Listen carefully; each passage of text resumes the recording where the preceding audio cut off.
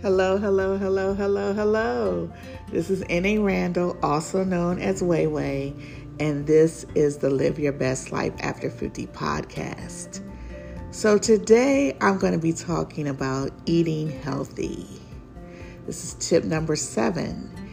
And I know at this point my tips seem pretty obvious because last time I talked about exercise, but hang in there with me. These first few tips, they may be obvious, but they can make a tremendous difference in the quality of your life. Eating healthy is a must when we want to live our best lives. Think about what you can eat instead of what you can't. Start by adding more fruits and vegetables to your diet and drinking more water. I was a person who ate a lot of processed foods. I read a book by Idil Ahmed called Manifest Now, and it changed my perspective on the food I was eating.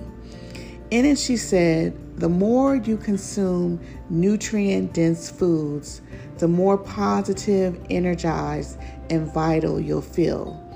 She also mentioned that plants are filled with vital energy from the sun and that your body naturally understands that energy.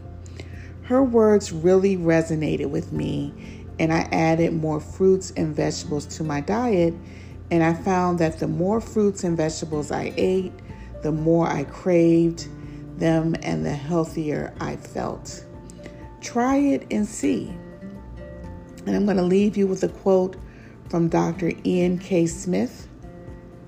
He says, people have to realize that dieting is not a sprint. It's a marathon.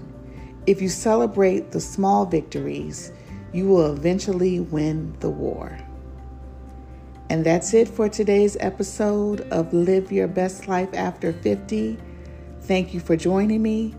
It was an honor to have you here.